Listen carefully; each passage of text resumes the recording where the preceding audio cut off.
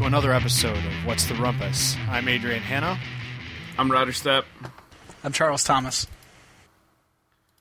So I have to say, the last 2 or 3 times that we've done this, right after we start, I can't help but think of Sports Night, where in the beginning of every episode, right before the commercial break, they do the teaser for the show. Yeah. That's the show within the show. And I keep thinking, and every time I want to go, those stories plus, and then I go, oh wait, we don't have any stories at the beginning that we tease it with. So we should run a teaser. This serves as a reminder for us next week to tease before we start the show. All right. Jalopnik goes back to the future, and those stories plus, is Pee Wee Herman coming back to Hollywood? So anyway, our first story, Pee Wee Herman returns to Hollywood. Is this a real thing? Yeah. I didn't realize the show. That. What? It's this was on Slash Film. So apparently Paul Reubens, who created the Pee Wee Herman character, has been trying to get 2 movies made for a while. That of course are never going to get made because who the fuck wants to see Paul Reubens in a movie again? I don't know who that is. But anyway, so no one will fund the movies, but he's doing his. So the character Pee Wee Herman was actually super dirty and a stand-up routine when he started it, and then it turned into a kids show, only in the 80s. But anyway, he's trying to revamp it, so he's bringing back the live show, the live stand-up gig, the super dirty one, and then who knows, maybe it will actually get turned into a movie, but I doubt it. But anyway, I thought that was interesting, and Slash Film has a big write-up on it, including some YouTube videos. Why? Is that like? It doesn't seem like big news. I don't know. I watched Pee-wee's Playhouse when I was younger. Yeah, that's true. That was creepy as hell, though. I knew it was creepy when I was watching it. I'm like, this is weird. Really? I thought it was awesome. Totally. Plus, it's where Lawrence Fishburne got his start. Cowboy Curtis. Cowboy Curtis. Yeah. That was his start? Yep. Yeah. That was kind of sad. Apparently, Phil Hartman was in the show at one point, too. Oh, really? And then he died. His wife killed him. True story. True story. That was the whole thing. Do you guys remember the resurgence of Pee-wee's Playhouse that was on MTV in front of a live audience? No. It was on at 2 o'clock in the morning. It was basically Pee-wee's Playhouse all over again, but without the adult themes pulled out. It was Pee-wee's Playhouse pulled back to its actual origins, and in front of a live audience, Rocky Horror Picture style. Did they throw toast at him? They threw stuff at him, I think. I have never seen Rocky Horror Picture Show before. It's pretty terrible. That's what my parents used to do. Get the dressed up and go out and watch it and stuff. Thought that was pretty crazy. The best thing that ever came out of Rocky Horror Picture Show was the cult movie sing-along battle that happened in an episode of the Drew Carey Show where the late-night cinema stopped showing Rocky Horror and started showing Priscilla, Queen of the Desert, which is another cross-dressing cult movie. And they didn't tell anybody, so the Rocky Horror Picture people showed up to see their movie dressed in their drag, and the Priscilla, Queen of the Desert people showed up to see that movie dressed in their drag, and they had a medley where they went back and forth between the songs from the 2 different movies. I think I saw that. It was a pretty epic episode. So is the other one you're talking about, is that a real thing, or was that just in the show? No, they're both real movies. No, it's a real thing, yeah. Yeah, I didn't Priscilla, know. Queen of the Desert is the other one. I've not seen that one, but... okay. Tim Curry, he's the guy. He was Dr. Frankenfurter. Yeah. And Meatloaf and Barry Bostwick, who played the... Yeah. Wow. Meatloaf played this, Frankenstein-type dude, and Barry do anything for love, but I won't do I don't know what that is, but I always assume that it's anal. It's Meatloaf. I thought you meant who sang it. Yeah. That's kind of weird. Yeah, so what I was trying to say was that Barry Bostwick was in it, too, who later went on to become... Well, he's been in a lot of stuff, but he was... The role I know him most for is the mayor on Spin City. Oh, yeah. Which he was absolutely brilliant on that show.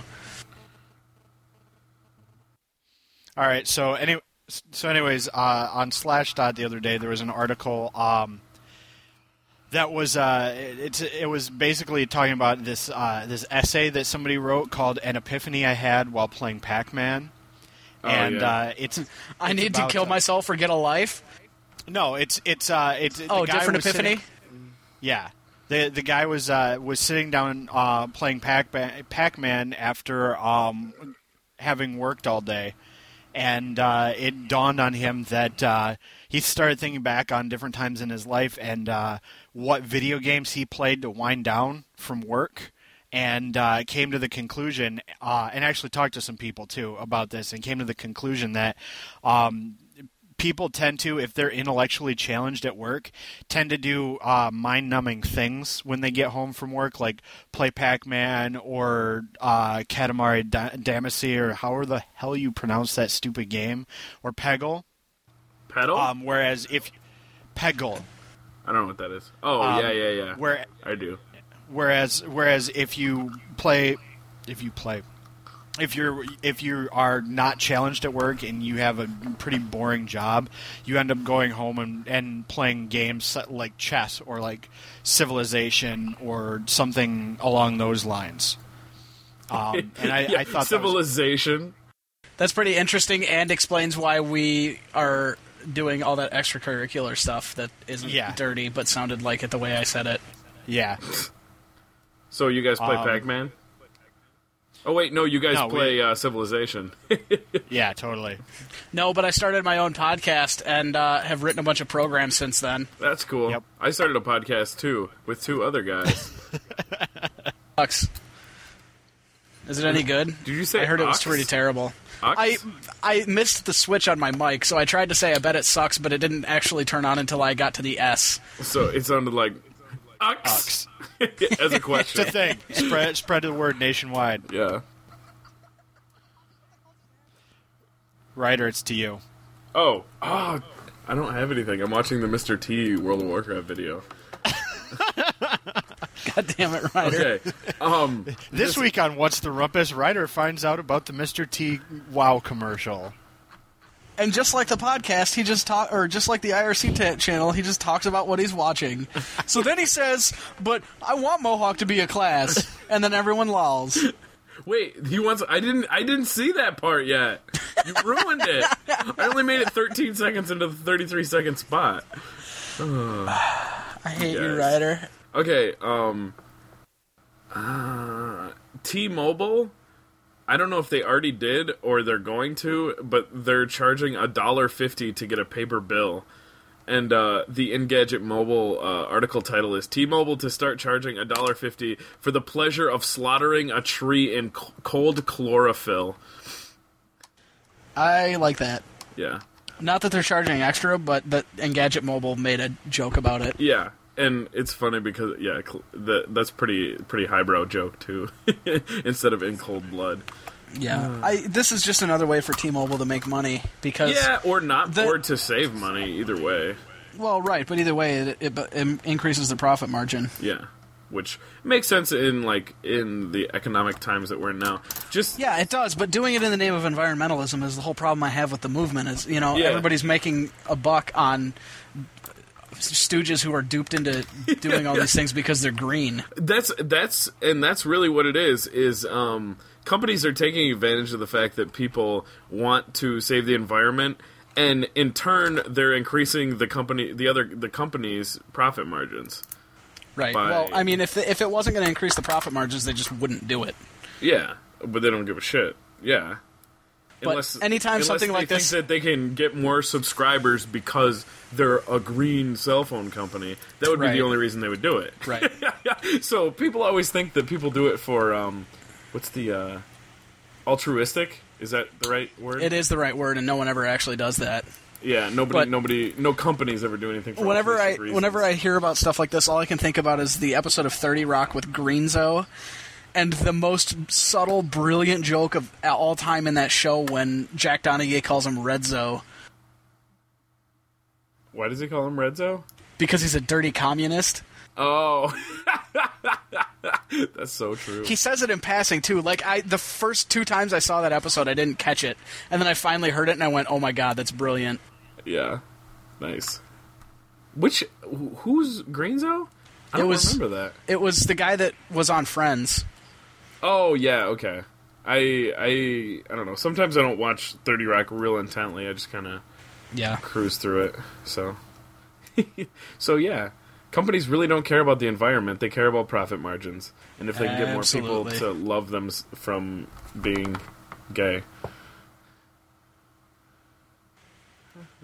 And on that note... oh, there was one of my... I can't remember which one it was. I want to say it's Charter or AT&T. One of those two. They said that they would plant a tree if I switched to paperless billing. Yeah. Yeah. Which is backwards. They should do it the other way. They should plant a tree if you're not going to switch.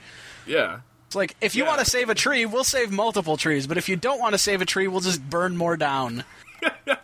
That makes sense, right? No. Yeah. Dell did the same thing, too. For $20, when you're ordering a computer, you can have Dell plant a tree for you. I don't know if that's still the case, but I saw that. That's so dumb.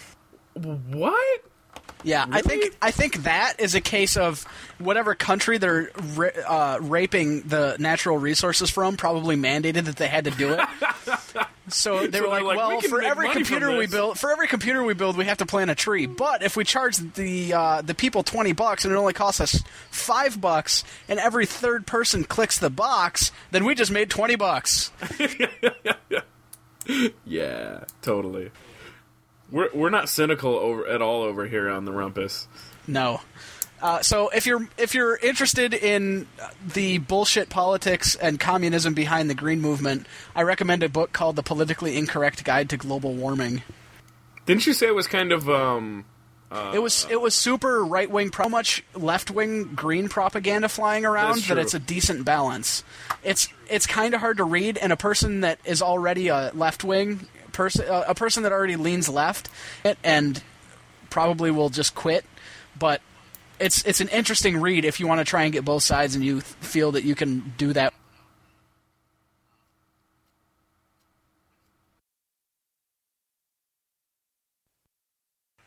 Okay. So this story is by Joseph Flatley at Engadget. New Flow router, not to be confused with Flow Rider, may save the internet from collapsing under the weight of all your vblog posts. What's a vblog? Video blog. Oh, yeah.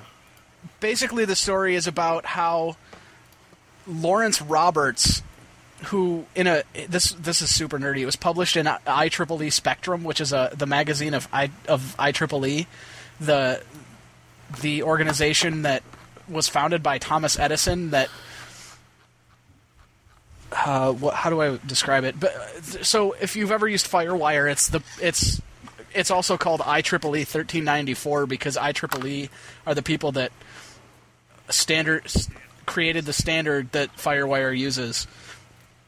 But anyway, the whole thing is that basically what this guy's argument is that all of the stuff that's happening on the internet, he was okay. So the guy is Lawrence G. Roberts, who had a huge hand in inventing the current router. He's basically arguing that the router as it exists today is not the best way to deal with the internet as it is now, because the internet is much different. It operates in a way that's entirely beyond what it was designed for, but it's still working. And so he's saying we're throwing bandwidth at a computing problem, I think is a direct quote. Oh, yeah. Let's see. Network operators, he says, are throwing bandwidth at a problem that really requires a computing solution. So the Flow router, it does, it's really interesting, and I'm curious to see how they're going to get it to work. But basically, when you communicate on the internet, everything is sent in packets, which is these small containers of information that are then rebuilt to display what you want to see. They go through the tubes. And each packet is routed without a history. So no matter what came before or what came after it in the string of packets that need to be sent in order to display a web page, for example, each one of them can be routed in an entirely different way, and it's based on a calculation to find the quickest route. The Flow router would inspect packets and detect the flow that it's taking, and it would only route the first so many packets, and then it would just automatically send the rest of the packets, which would with whatever route was fastest of the. So it basically routes with sample data. I mean, it routes your data, but it's taking sample times, and then it sends it over the fastest route it sends all of the rest of the packets over that fastest route. So it's basically just, in order to speed it up, it's reducing the computation time by not computing anything for a while. Right. Interesting. I don't see how that's more efficient, though. Still, because instead of having a router for every packet, it has to compute a route. Oh. So then it stores up all those packets and says, okay, calculating for this one, and you go. So you end up with a giant queue. And you end up with lost packets. You end up with lost packets, so then the source has to retransmit, causing more traffic, which then clogs up the tubes, so to speak, tubes. Yeah. Without actually clogging. I just feel like we're at a point where processing power is so cheap that shouldn't be too much of an issue. It does waste some bandwidth, though, I guess.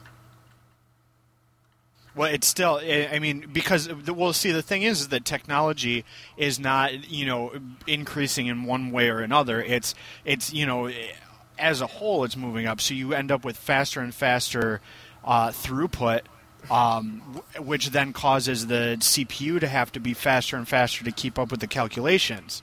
And so you're not solving the problem at all by making faster CPUs. You're keeping up with the problem by building faster CPUs. I don't know. I just feel like we have enough power that it's not a big deal. Yeah, but you're saying that as a person that pays for the highest speed internet you can get, and you work on a university, which is a backbone of the internet. We have internet too. I have over 100 megabits in my office. Yeah, so I don't think that's a very. I mean, it's all well and good to say that cars are great when you drive a BMW. It's another thing to drive a Ford and say that cars are great in general. Like it just. I guess I don't think about it as much. The internet's slow periodically, like when I'm downloading and I'm like, oh my god, it's only going 100 kilobytes a second. This is not fast enough. When I expect like for a normal consumer per second. For a normal consumer, this would be a big change. Yeah, that'd be cool. And for a person on dial-up, it would be insane. Yeah, I don't think it would make much of a difference. I think you're still bandwidth limited, though, no matter what. Well, right, you are, but if 50% of your bandwidth is going to recalculating routes, I don't think it is. That doesn't make sense. That's ignore that statement. High traffic times are then less noticeable. Is what it comes down to. Your high congestion times are not as noticeable to the end consumer. And on top of that, think about all the bandwidth that we have now. So if we make the algorithm so that it's 50% more efficient, then we don't have to change anything, and we have the entire internet overnight. I mean, not literally, but theoretically, is 50% more efficient now. Yeah. So we've decreased load times without changing anything, except the actual physical hardware. But we don't have to change the infrastructure. Well, the actual physical cable. I don't know. I'm not making a very sound argument right now, but realistically though, it's not going to happen because you're not going to get everyone to switch over to this technology. And so then it's going to be it's one of those things that's almost worthless if everybody doesn't do it. If it's not adopted, everybody doesn't do it. Yeah. Yeah, but think about all the things that they've probably said that like fiber. Well, fiber's too expensive, and we'd have to redo the design. We'd have to rebuild the infrastructure. Nobody's going to switch to fiber. I don't know. But I think it's happening. It's just happening slowly because it's such a big. The reason fiber adopted so quickly is because it fit in with all the other standards. This would change TCP/IP and how BGP, which is how all the core routers work, and it would change how BGP works, which is a huge change as opposed to. Just I'm not saying you'd actually have to. I'm not saying it's a big change. I'm saying it's got to happen slowly, but that doesn't mean it's not going to happen. That's true. But the problem is that you have to design a new standard for everything to work that works on like that on. This is the reason why IPv6 hasn't become as widespread as it has. Is because the only reason anybody ever started adopting IPv6 is because there are IPv6 to IPv4 wrappers, so that you can put an IPv6 machine. I saw that dude in on concert. He was terrible. Which dude? The IPv6 v IPv4 wrapper. I just got it. I was in nerd mode. I saw the greatest quote. It said, "The great thing about standards is there's so many to choose from." I can't remember who said it, but That's genius. yeah, it is. I'll look it up so I can say it on the air. But there's been so many people that have come up with so many great ideas in the last 10 years on how to improve the infrastructure of the internet, and every single one of those ideas has fallen flat on its face because it fundamentally needed to change something about the way that the internet works, and unless everyone adopted it, it wouldn't work, and so it just fell flat on its face because of that. So I'm sure this is a great idea. It sounds like a pretty smart idea, but I don't see it actually being adopted, at least anytime in the near future. Right. That presents another interesting problem. The internet is so widespread that you can't change it without screwing everything up. Like, sometime last year, I think it was, that it was some country, I want to say it was like Turkey or somewhere, where they tried to block, I think it was, I can't remember what website it was, but some Middle Eastern government tried to route poison some website, I think it was YouTube, and in doing so took down like the entire internet. took down like three-quarters of... Iran. Oh, it was Iran, and it was YouTube.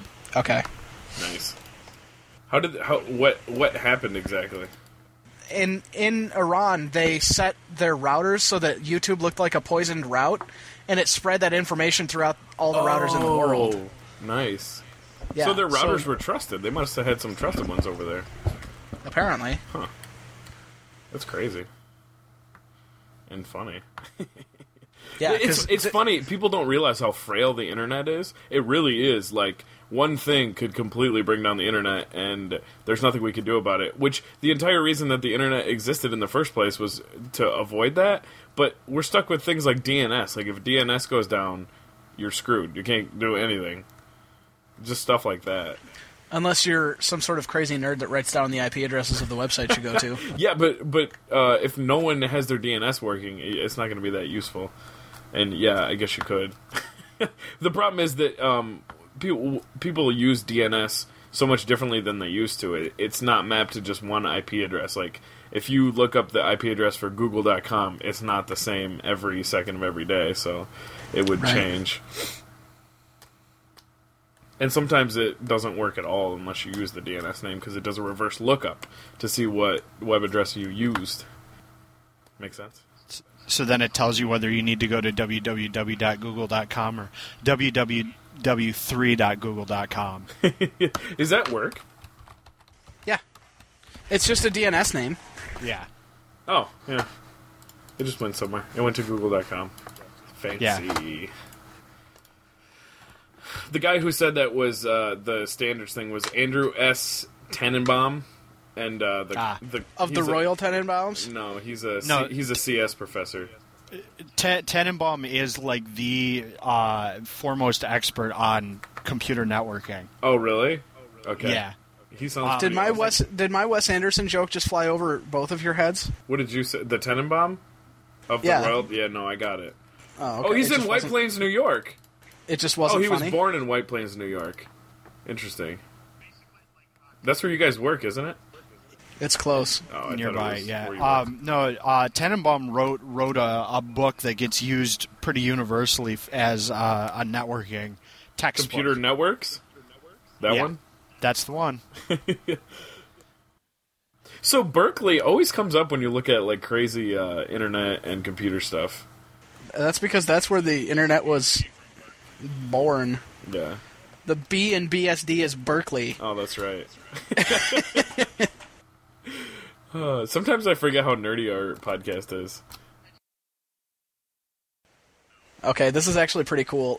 So, the podcast Scam School is a street magician named Brian Brushwood. Oh, I've seen him. Yeah, stuff, okay, yeah. well, since one of his sponsors is GoDaddy, he decided to do this thing he's calling Domain Smacks, where you buy a 99-cent domain and then you just reroute it to something else. So, somebody put "this magician is a turd" or something like that .com, and it went to brianbrushwood.com. Or it was the worst show on the internet.com, and it redirected to Brian Brushwood's live Ustream. And Nice. then, so they do that stuff all the time. Like, one of them was like "Steve is gay," and it routed to somebody's Facebook page. Nice. Yeah. So that's a domain smack. So somebody I- domainsmackdig.com with the stupiditHurts.com. Sean Powers has Dig Sucks. I think it is digsucks.com. Nice. And it goes to Dig, I think. Oh, maybe he doesn't. I can't remember what his domain is. I'll ask him. It's probably listed on his blog. Are you talking about at Sean Powers? Yeah. Got that one out of the way early this week. Does he listen to the podcast? Yeah, he does. He's really busy lately, but yeah, he does. Okay. Hi, Sean. It's somehow we always end up talking about him, and it's kind of creepy. He's really nerdy, and I talk to him about nerdy stuff every week, and we talk about nerdy stuff every week. So Well, I guess that makes sense. It's just easy. It's weird. Sean Powers is like the cool kid that for some reason hangs out with the nerds. So you have to talk about him because he's your only cool friend. Yeah. Word. If you haven't gotten it by this point, out there in listener land, Sean Powers is one of the editors for the Linux Journal. Associate editor. Who also used to be Ryder's boss back in the day. Yeah. Which is how they know each other, and then Chuck and I both met him For like 3 seconds. for like 3 seconds. Nice. All right. So, next story. On Gizmodo, they had an article that follows perfectly in the thread of our Star Trek inventions, and it's What?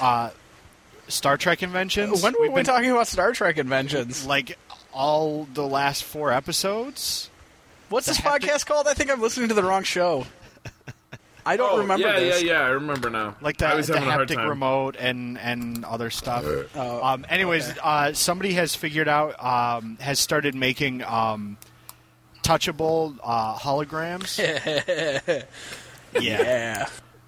So what they did is they basically set up this little box that displays holograms, and it has motion tracking on it, and has some kind of device that shoots ultrasonic waves off of it that are controlled.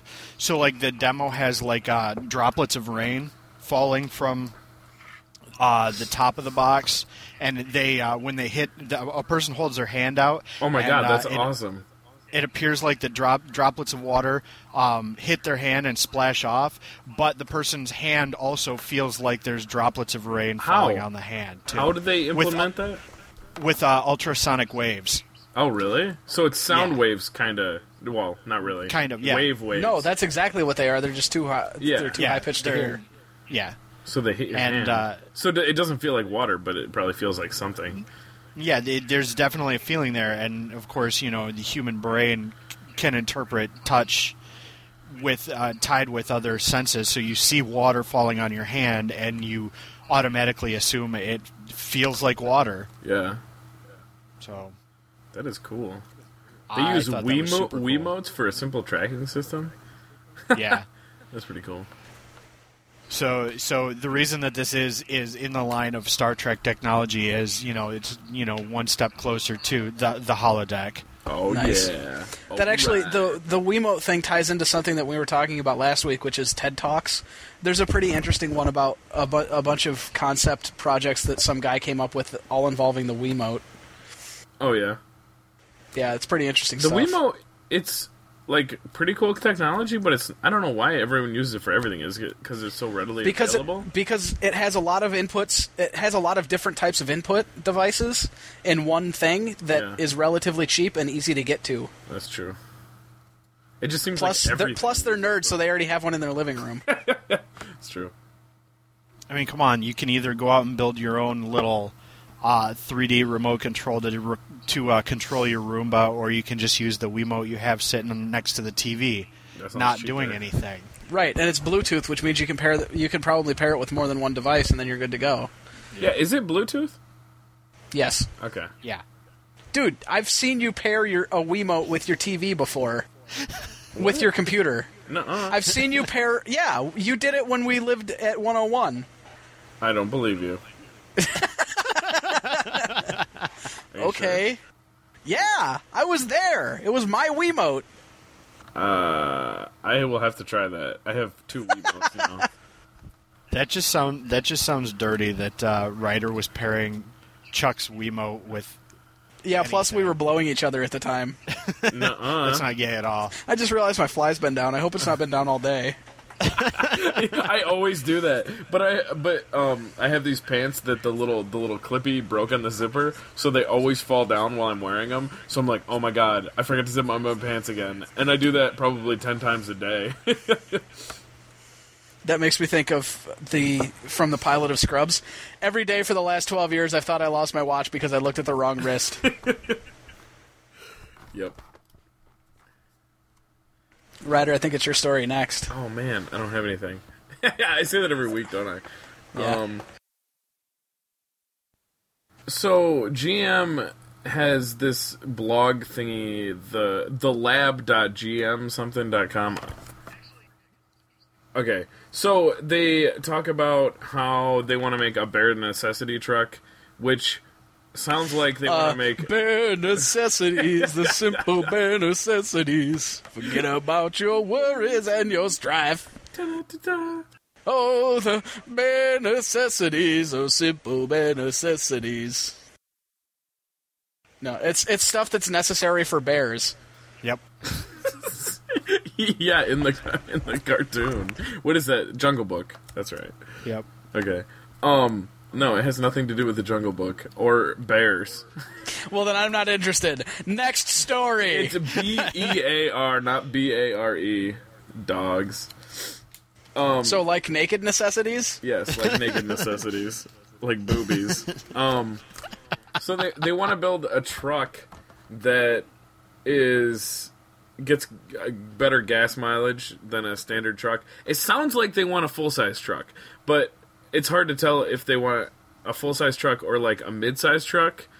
And they're talking about the thing that I was most interested in was the drivetrain. They don't talk about that, but they asked for suggestions and comments and stuff like that. So on their website, I left a comment, and I told them that I did not want a hybrid drivetrain. I told them to save the batteries, and a turbo diesel drivetrain, where because of how a turbo works, it forces air into the engine, and that's how it forces air, and then it dumps fuel, and then it combusts, and that's how it works. That's how a turbo works. So with a turbo, you can force less air into the engine and make it less efficient, or more efficient. So if you're pushing less air, you put less fuel into the engine, it combusts, and it becomes more efficient. So what they could do is run 2 modes, because you don't always need like 650 foot-pounds of torque in your truck.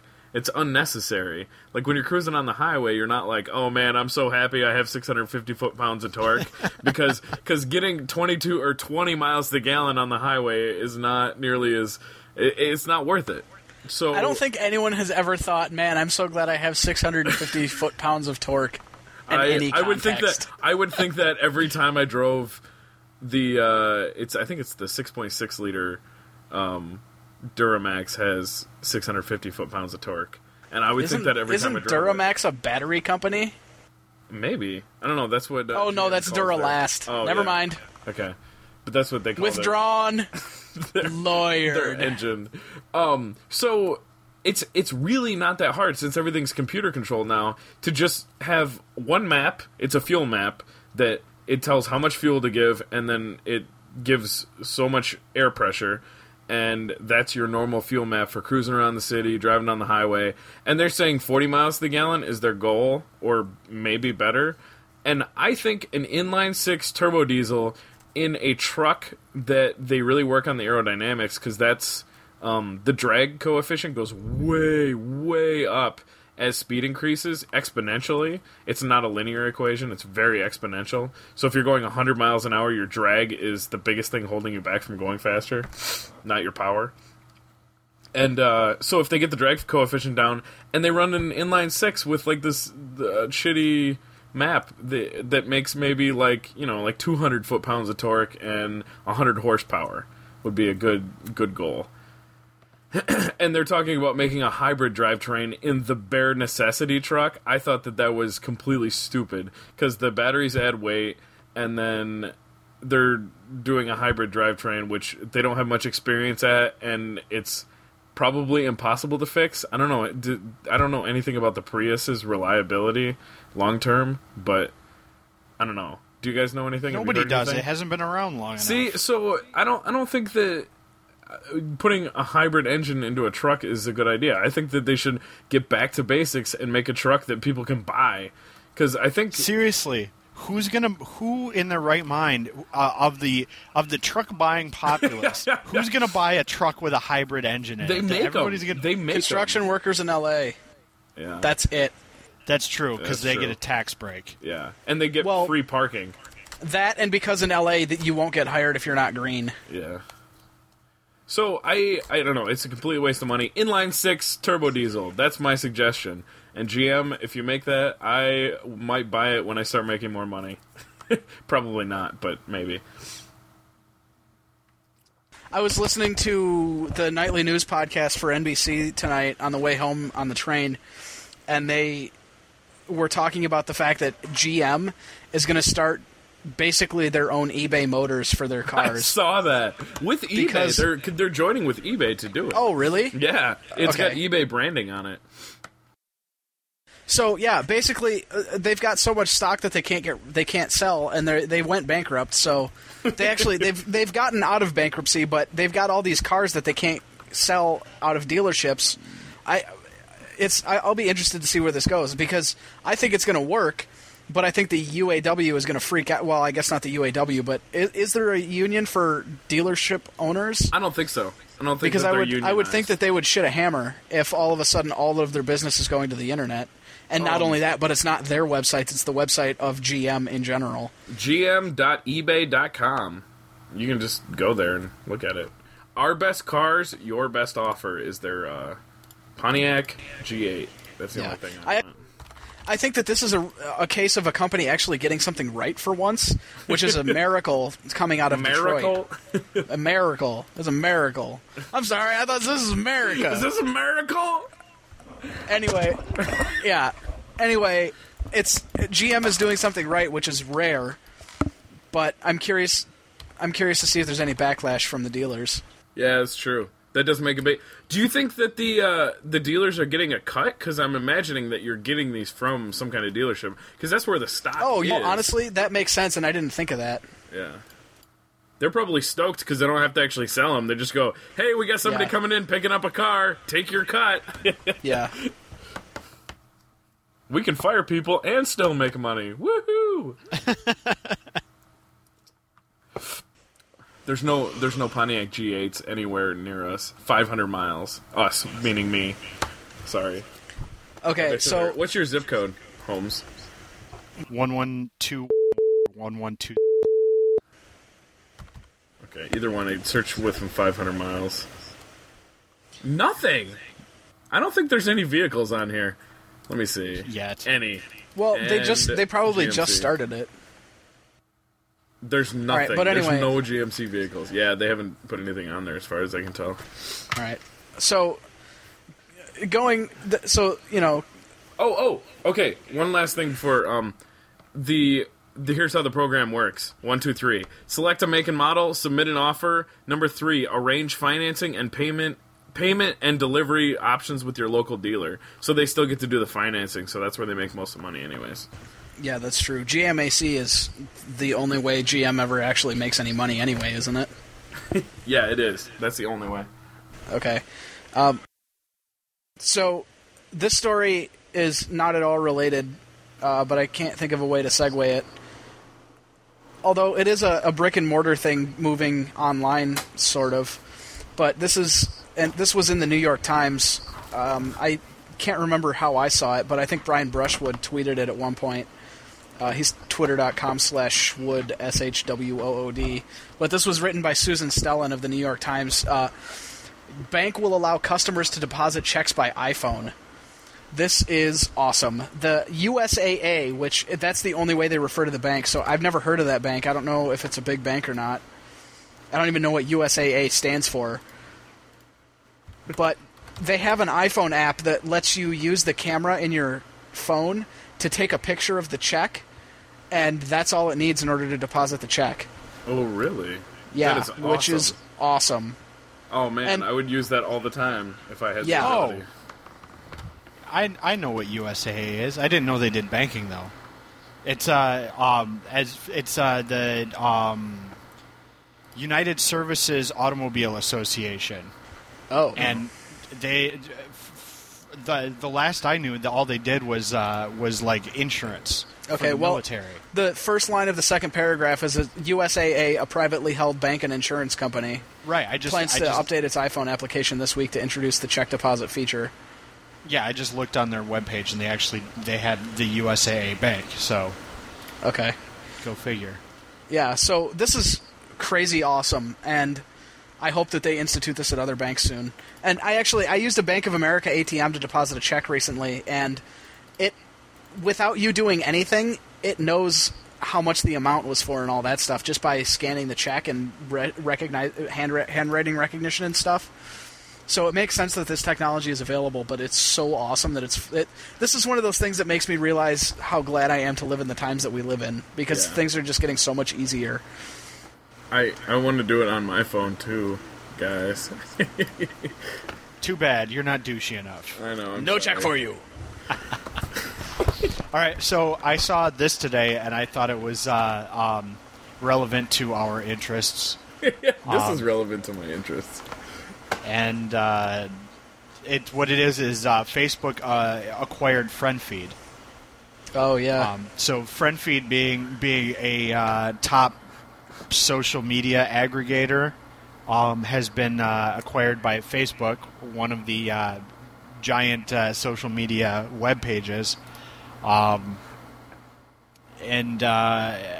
it bears conversation as to what exactly Facebook is going to take away from the friend feed situation and what they're going to leave behind.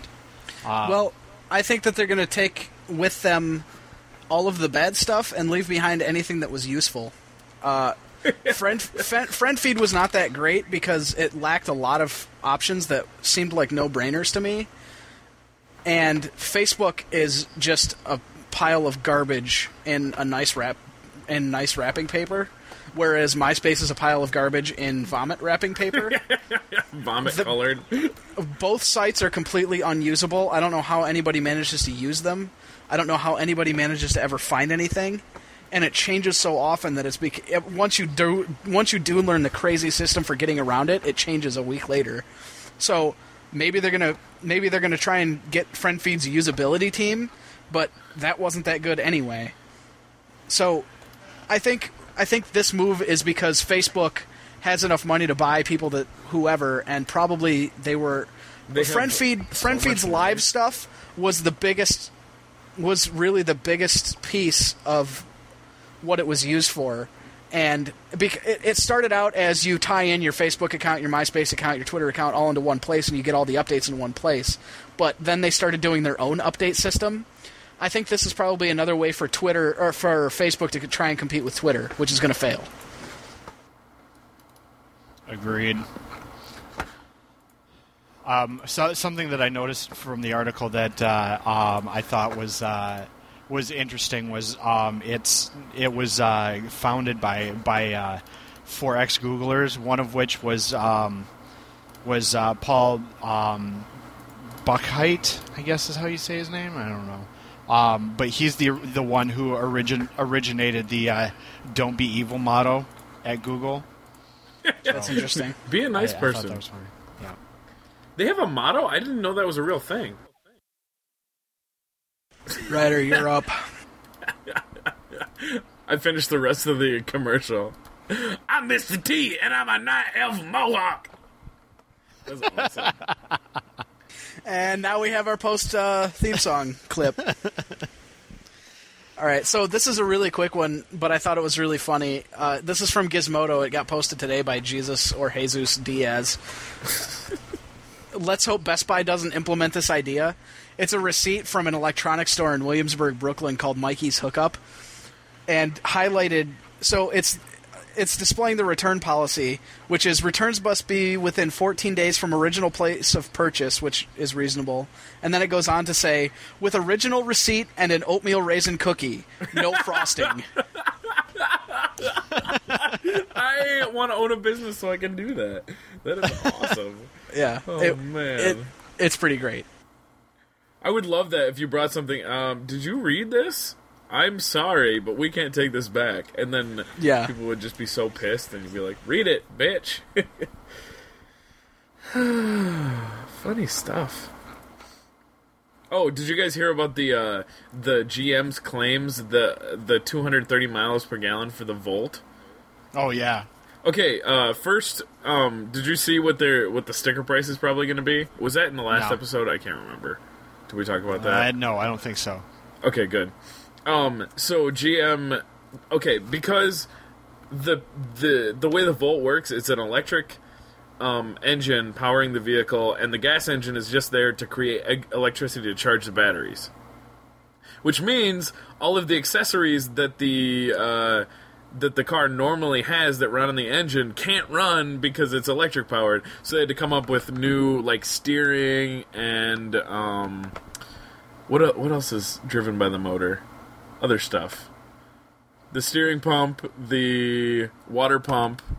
I guess for the engine it'd have to have some kind of cooling. And so they had to come up with, they had to fab all new stuff, and they totally misjudged how much it was going to cost. So the development cost was $1 billion, which is 3 times as much as their normal vehicle development cost. And then they're making all this fancy stuff, and it turns out it's going to be super expensive. So the sticker price on the Volt is going to be over $40,000. And for that kind of money, you're probably not going to want to buy a 4-door Chevy piece of crap, basically. So they pretty much screwed the pooch on this, because nobody's going to buy it except for 4 movie stars, so they can be like, I saved the environment. Yeah, but at that point, why not buy a Tesla? Yeah, that's true. Because and then you'd be way more badass. Yeah, at least then you have, the mystique of having a Tesla instead of having, look, a Chevy I bought the Volt. Chevy Volt. And it's probably front-wheel drive. I'm not sure about that, but I'm guessing. So it's just a piece of crap front-wheel drive car. And I'm sure it's super heavy and underpowered. Yeah. So they're claiming 230 miles per gallon, and I read an article, I think it was in Time, and they were breaking that down. Because of the way the EPA does the fuel economy, they can say that, maybe? Oh, maybe not. The EPA kind of shut them down. So it gets 230 miles a gallon when it's running on electricity, and I think they're doing the whole, you charge with this much electricity, the cost of the electricity versus the fuel, for saying 230 miles a gallon. So if you drive 100 miles, then you start running the gas engine, and your efficiency goes way down. So 100 miles, you're getting 100 miles a gallon, or 100 mile a gallon, which is still pretty good. And then 200 miles, you're getting 70, and then at 300 miles, you're getting 62 miles a gallon. So the further you drive, the worse the gas mileage is. But of course, Chevy's just saying 230 miles per gallon, woohoo! Which is not the full truth. All right, so I have one more quick thing that I want to just blast out. What are you blasting? The Boing Boing has this really cool diagram of... It's a data analysis of a choose-your-own-adventure book. Oh, I saw and that. it lists the start of the book and then flows through the pages to see where you end up. It's pretty in-depth and really interesting. And for some reason, I was thinking about this recently, and it was kind of cool to see it visualized. But it's not really worth talking about beyond that. The picture is pretty. True story. Da da da. Ta-da! Adrian, do you have a story? Yes, I do. Let's see. In true Adrian fashion. Okay. Is this the best thing ever? No, it's not the best thing ever. But a study According has to a been study? done. According to a study, That's even there's almost as better. a strong link has been found between schizophrenia and smoking. And it's been found that nicotine actually improves brain function in schizophrenics. I saw that. Yeah. That makes sense. It's I don't crazy. know why, but How does I that think make sense? Because nicotine makes you smarter. What? Yeah, true story. According to a study that I read one time. In Steve's Nicotine Monthly? What the fuck are you talking about? Ice beer number So, 2. All the people that I know that smoke are dumb. Really? Present company included. Your mom smokes. Not anymore. Oh, really? Yeah, they Nice. both my parents pit when both my parents quit smoking when they found out they were having a kid. Me. Nice. So on the Volkswagen website, find a special offer. Enter your zip code and unlock great deals. I enter my zip code and it says, please enter a valid zip code. But I put in my parents' zip code and that totally works. So apparently I do not live in a valid zip code. Sucker. Yeah, that sucks. Okay, so this is pretty cool, except it's completely impractical. The headline's pretty funny though. So this is again from Jesus or Jesus Diaz on Gizmodo. Watergate makes Nixon wet his pants, and it's basically a replacement for subway turnstiles, except it's a device that shoots water, and it So shoots you it get in. marked, basically? Well, it shoots water in 5 different streams, and it's a psychological barrier instead of a physical barrier, meaning that people won't want to get wet in order to get on the subway. Oh, yeah. Which means, So for one when you thing, it means swipe it's going to be... does it turn the water off? Yeah, when you swipe it, the water stops flowing, you walk through, and then it starts again. Okay. So the whole thing is... Watergate. I just realized what you were talking about. Yeah. Nice. So the best part about this though is he has this whole paragraph describing what it does, and then the next paragraph is quote, or in other words, if they install this on the NYC subway, I would not spend a single cent on my Metro card. Nice. It's a really cool idea. The other thing is that the other pro in this whole thing is that if there was some sort of emergency that happened in the subway, it would be way easy to get out because people wouldn't have to fight through the thing. They could just run through the gate as if there was nothing there because their pants are probably wet anyway. That's true. And in case of emergency, they'd probably shut the water off anyways. Oh, yeah, that's true. It also says that it would be easier for people with wheelchairs and luggage to pass through because since it's a psychological barrier and not a physical one, and because of the way it's designed, you can have wider gates. Uh-huh. I just thought it was really interesting, except the pictures are really weird. There's a guy squatting in front of it with his hands in the gate. It's weird. That is weird. So does it recycle the water or what? I don't know. That's a good question. I would imagine it does. It seems like it'd just be like a waste to run water all day. Not that I care about running water all day. Right. Unless it's my water and I'm paying for it. Also, it's by Yanko Design, which makes me giggle. Yanko. Oh, they're showing a bunch of people getting off the train. Wait, don't nice. Don't people go backwards through the same turnstiles that people go forward through? Yes. Huh. So how Pressure would they pad, do that? probably. Okay. There'd probably be like a motion sensor or something. Yeah. Either that or they would have different... well, actually, no. I don't know how that would work. All right, so I also saw another story today on Slashdot, and this one sucks. It's Open Office has previewed the new UI for Open Office, and Did they add the ribbon? Yes, they added the Office 2007 ribbon. Are you Fail.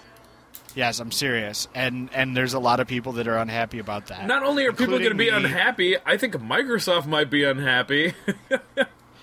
So the thing that I found the funniest about this was not anything having to do with the story, but that one of the tags on Slashdot is "Do not want." Nice. Slashdot Open Office. All right. This is not related to technology at all, but it pissed me off. New York police use trick to arrest people for pot possession. So there's a law that says a small amount of pot is considered a $100 civil citation for the first offense. But there were 40,300 people arrested and jailed in New York City last year for possessing small amounts of pot. And it's because the cops tell you that if you admit that you have pot on you and you show it to them, that they'll go easy on you. But once you have it out, it's considered open to public view, which means that you can be handcuffed, fingerprinted, and jailed and tried with a misdemeanor. Damn. Yeah. And it goes along with the conversation Adrian and I were having today about DUIs and Ryder was there too. Yeah, I brought it up. Yeah. And how even if you're sleeping in your car with the engine off, if you're in the driver's seat, you can technically get a DUI. Okay, but think about this. Up here, where I live, in the winter, if you sleep in your car and it's not turned on, you'll die. Yeah. Yeah, but also up there, no one gets arrested for drunk driving. Yeah, that's true. I mean, I can imagine the cops would be like, I'm happy that you're not driving, and I'm not going to be an asshole, because you would die unless if your you're a car college wasn't student. turned on. They're pretty cool about it, either way. I've actually... that last story was also on Boing Boing. I can't remember if I mentioned it, by Mark Frauenfelder. Frauenfelder. Frodenfloater? Yes. So this is interesting. I just saw this. Electronic Gaming Monthly apparently went out of business or stopped making magazines. So they just sent everybody Maxim instead. And they were like, if you already subscribe to Maxim, then we'll add it onto your Maxim subscription. And if you want a prorated refund, send your refund. Is that like Time Travel? Send your mailing address or name, and then they give an address. But apparently, some lady is not happy that her 12-year-old is getting Maxim. Oh, yeah. I actually, the FARC headline for this was, dumbest kid in the world tells his mom he got Maxim instead of EGM. Nice. Totally. That's funny. We have a couple more things to talk about. So, this week in dumbass Apple news, Apple's new low, censoring a dictionary. This was on Engadget by Josh Topolsky. What's that? I thought we did this last week. No, this is new. Yeah, this is new dumbass Apple news. See, I get confused if we talk about it in IRC. I'm not sure when it happened. Yeah. So anyway, Apple, according to this story, which related back to John Gruber on Daring Fireball, pointed out that, said that an app called, I think, Ninja Words was rejected for containing words like ass. What? And it was rejected 3 times. In 3 months, it was rejected 3 times and got a 17+ rating. There was later a follow-up by Nilay Patel, and those two guys are both on the Engadget. They had some interesting things to say on the podcast. But basically what happened is Apple said, not just the words ass, you have some other words in there that aren't quite, you wouldn't expect to see in a normal dictionary. and it was before iPhone OS 3.0 was out, which means there were no parental controls. And so they said, if you wait, we'll approve it once 3.0 is out and there's parental controls. And so the company, of their own volition, supposedly, tried to take words out in order to get it through the approval process quicker, so that they could get it out sooner and collect money sooner. Okay. But so the sensational headline is Apple censored a dictionary, and in truth, that's not entirely true, but it's still asinine. Yeah. Yeah, totally. I can get rejected. I can get rejected 9 times. Awesome. So that's dumbass Apple news this week. Yeah, totally. And finally, the FARC headline of the week, and I still don't have the voting system up because I haven't had time to work on it. So I'm just going to say that is going to be up at an indeterminate time, but we'll have it up sooner or later. But I keep saying the next episode, which is not...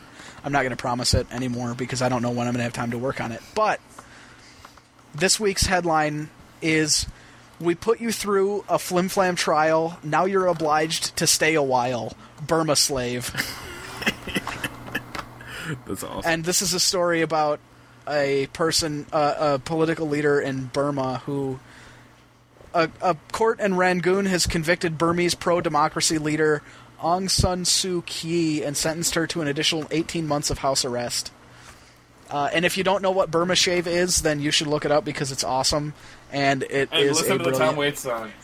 Yeah, totally. And it's a brilliant headline. Yeah, that is a really good headline. This week's question of the week is, what do you do to wind down after work? And this is relating back to my first article about what kinds of things people do after they wind down from work, and being related to what kind of job they have and how challenging their job is. So if you want to answer this question, you can email it to comments@whatstherumpuspodcast.com. Now, why don't we put it up a topic in the forums? Okay, and reply to the topic with this week's show notes. So, Ryder, what do you do to wind down after work? I play video games.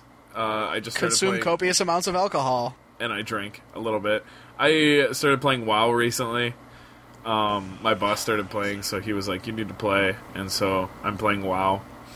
I drink booze, and I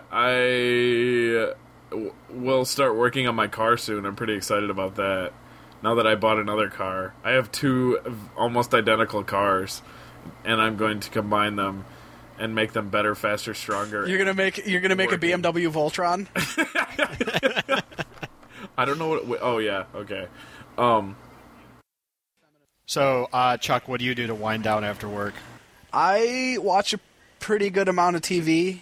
Pretty efficient at it. I think for people that know me, there's not really a more efficient way to watch TV unless I watch it at double speed. But yeah, I actually thought about it, and I've been listening to listening to audio podcasts in double speed, which is pretty cool. Yeah. Are you actually doing that? It's the... I listened to ours at 1.2, and I forgot that I was... Yeah, I do the same thing with 2X, actually. Yeah. The Really? iPhone... Wow. It must make ours sound really interesting. Yeah, it does. Like, It wow, does. those guys know what they're talking about. Like, we're on sports night, bitches. So stick around. Anyway, yeah, so I watch TV, which is a pretty lame answer, but it's the truth. I read... and if you actually, I'm on Goodreads. If you want to find me, it's also my lame. username is crthomas42 to see what I'm reading. I program, and that's pretty much it. I'm a very boring person. You drink, too. Not really, not anymore. Although I did have a beer tonight. Adrian drinks with Saigon because he's the shit. That's awesome. All right, so in answer to my own question, the way I wind down is just watching the hell out of some TV. Angry masturbation. Angry masturbation while watching TV and drinking booze. No, I drink. I Talk about multitasking. Yep, I do also drink some booze, but that's an occasional thing. Adrian, where can we find your work on the internet? You can find my work at adrianhanna.net. I am also on Twitter. I am CodeMonkey2841. Ryder? I'm on the internet, riderstep.com. I am rmstep on Twitter. I'm on IRC, and I will probably post in the forums this week. Maybe. True story. I'm crthomas.org and twitter.com/crthomas42. And that, gentleman, is It's the a rumpus. Caught smoking, double choking, linger around my spleen. I'm dying to buy some time. Newspaper conservation, can't believe this election, can't believe these words are true. All over those kids, it seems that the words escape out of state. That's not really true. This episode is brought to you by I'm Mr. T, and I'm a night elf mower. our theme music is the song Better Nation by Curious Hands and can be found at www.podsafeaudio.com. You can find us on our webpage at www.whatstherumpuspodcast.com. Moral cage, drive away, take me out to a better location, steer on these wheels away. Footsteps in demonstration, gotta build a better nation, dreaming of being with you. Hello!